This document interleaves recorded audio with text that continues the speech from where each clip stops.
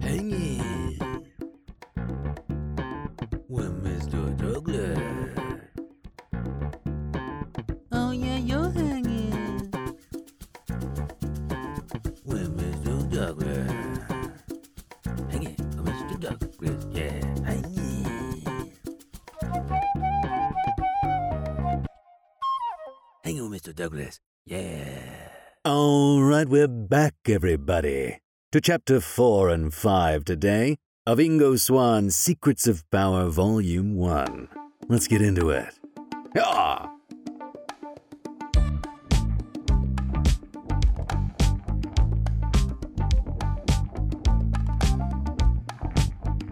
Chapter 4.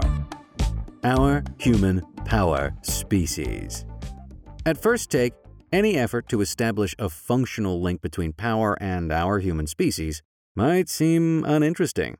If one's thinking only in terms of power, it's probably not necessary to make that link, but if one is thinking in terms of empowerment, then it is clear that empowerment involves a change of state from some kind of powerlessness into a state characterized by manifestations of more power. The distinctions between sources and manifestations of power. One of the ultimate issues regarding empowerment has to do with where power comes from in the first place. It's important to point out that there are meaningful distinctions between 1. Where power comes from, and 2. What power is. The foregoing also distinguishes between 1. Sources of power, and 2. Manifestations of power.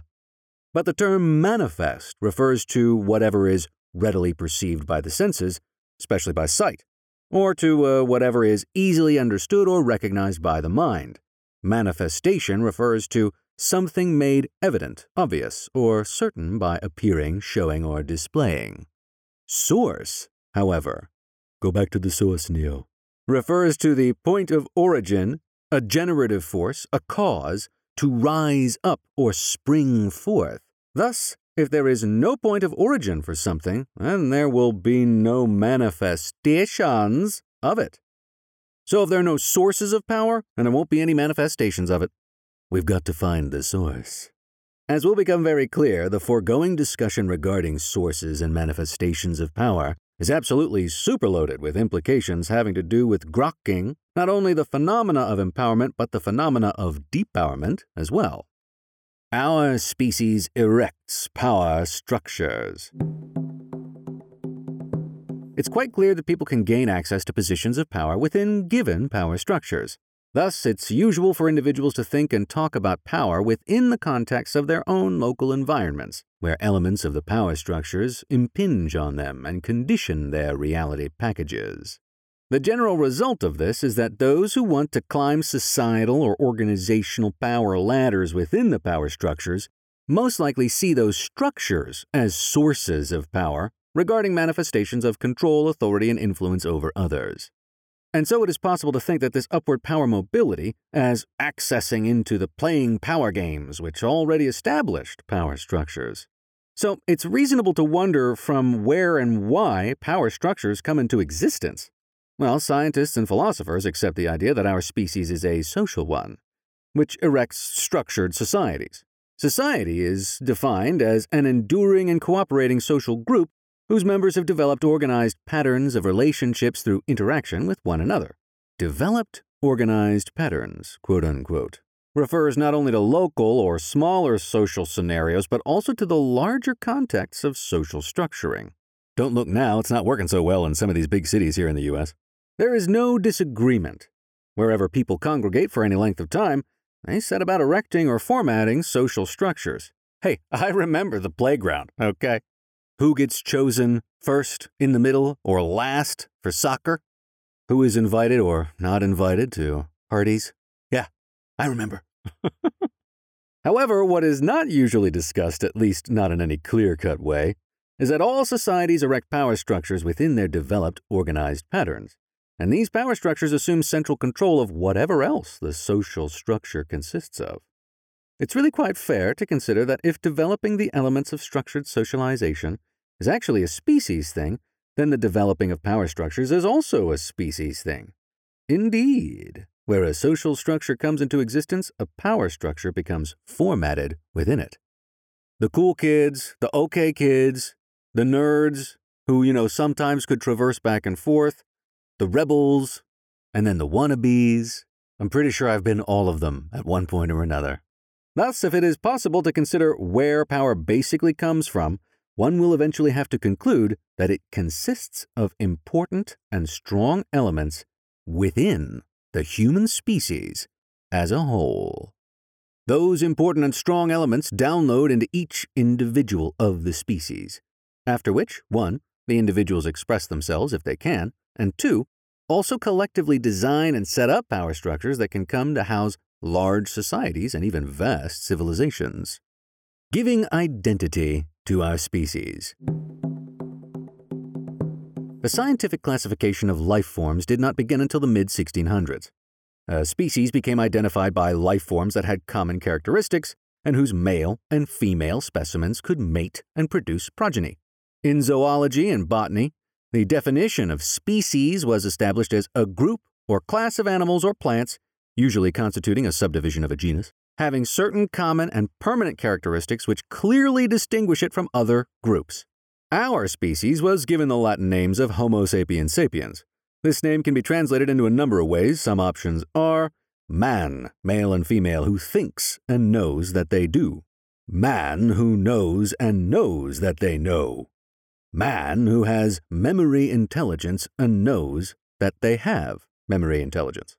In other words, intelligence, not power, was somehow considered as our species' most distinguishing attribute. But there is a rather enormous glitch in what we just mentioned. It's certainly true that intelligence and power have some relationship. It's also true that power can design ways and means to modulate and also suppress intelligence on behalf of this or that societal power structure. Conditioned power refers to the educational persuasion of what the individual in the social context has been brought to believe is inherently correct. Something like the global financial system is sound and intact and we should all participate and enjoy that. Right, okay. Sure, school. Sure.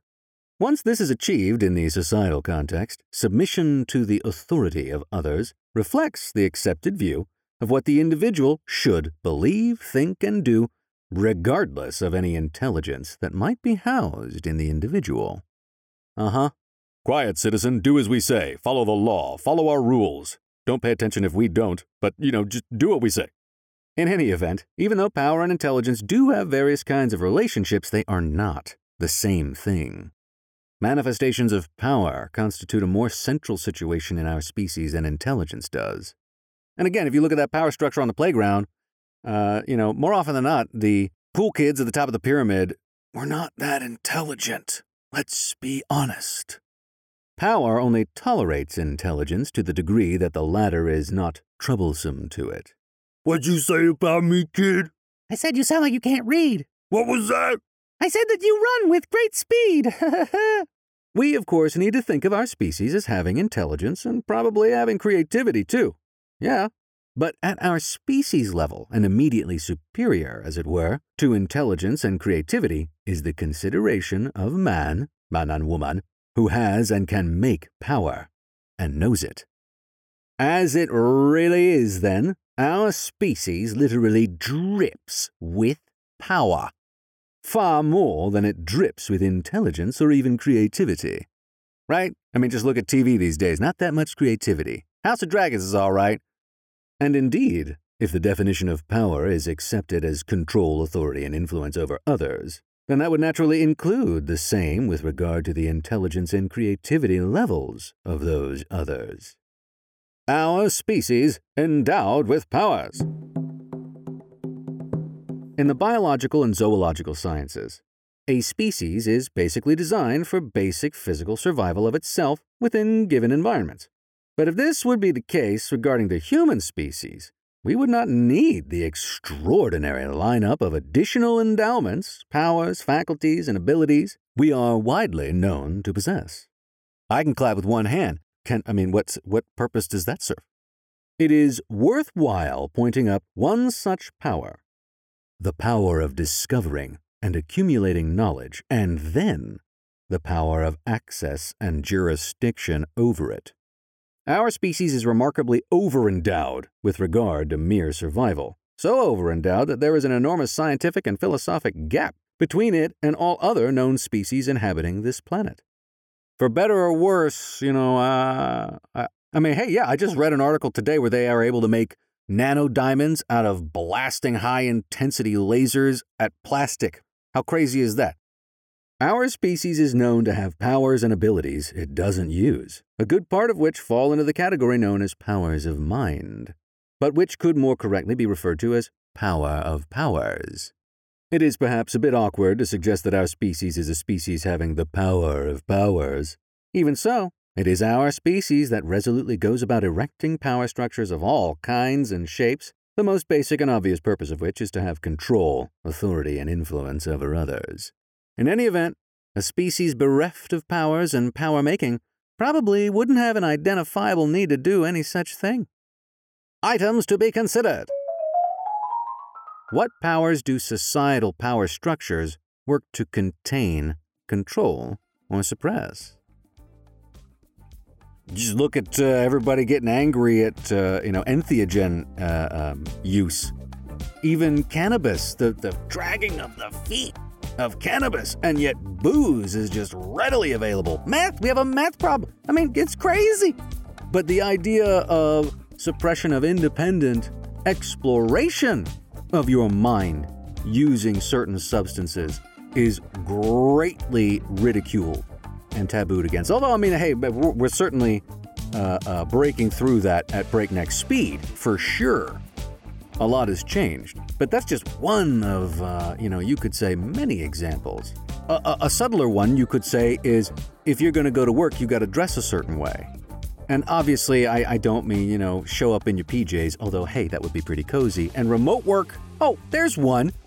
The total pushback against the idea of remote work. If you are a remote worker, you're less effective, you're less efficient, you're a bad person if you want to remote work. My brother is coming up against this quite a bit because he's applying for remote-style work, and it's just amazing the reticence at which companies, well, we don't want you to remote work. How come? How come, companies? Don't you want to make more money? Don't you want to be good at what you're producing? Well, why don't you let people be the people more so that they could be at home than they would be at work, thus naturally creating an environment where they would be able to be more themselves, which is why you hired them, because they're good at what they do. If they're more themselves, then they're going to have more of an opportunity to be more themselves being good at what you hired them for. You see where I'm going with this. Remote work is good. Get off our backs. Ah! Okay, short break. Chapter 5 is next.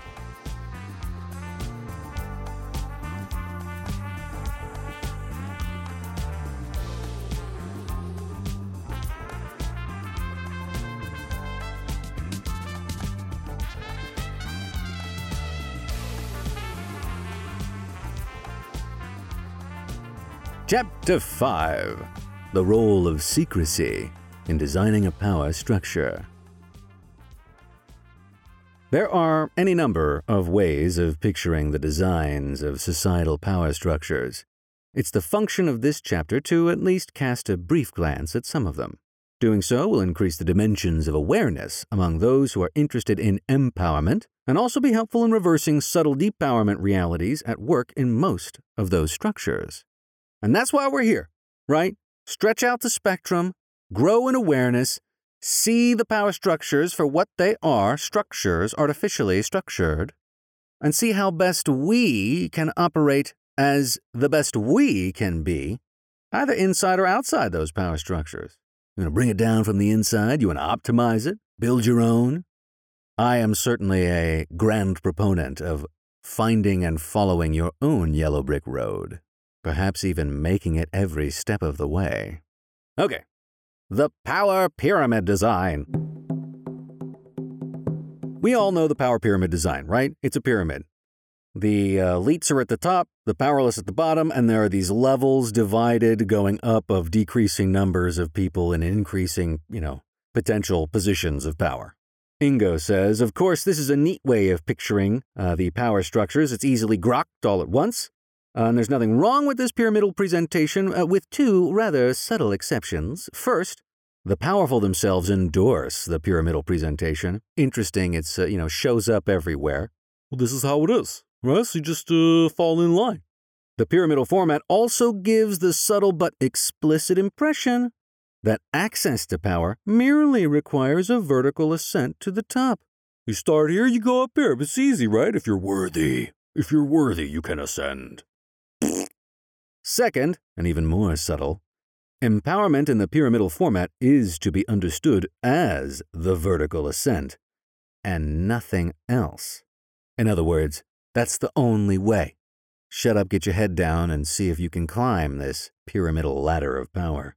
In other words, Ingo says, notions of empowerment and routes to it are confined within the power structure, and this makes it possible and entirely probable that the top power echelons determine who to ascend or not. This particular power structure design seems to present a fair and even hopeful description of power, implying as it does that those among the powerless ranks who can manage to do so can make the power ladder ascent, and possibly arrive at least in some modicum of position of power. The pyramidal design for a power structure, even if objectionable in many respects, exerts a somewhat hypnotic allure over the masses incorporated within it. It's on the US dollar bill. What is not expressly visible in the power pyramid design is the simple reality that the powerful need the presence of the powerless in order to have something to have power over. Thus, ways and means must be discovered and implemented to keep the majority of the powerless as possible. If the powerless became aware of those ways and means, then significant numbers of the powerless would object to them. Hey, how come you're doing that to us? We don't like You're suppressing my power! All true.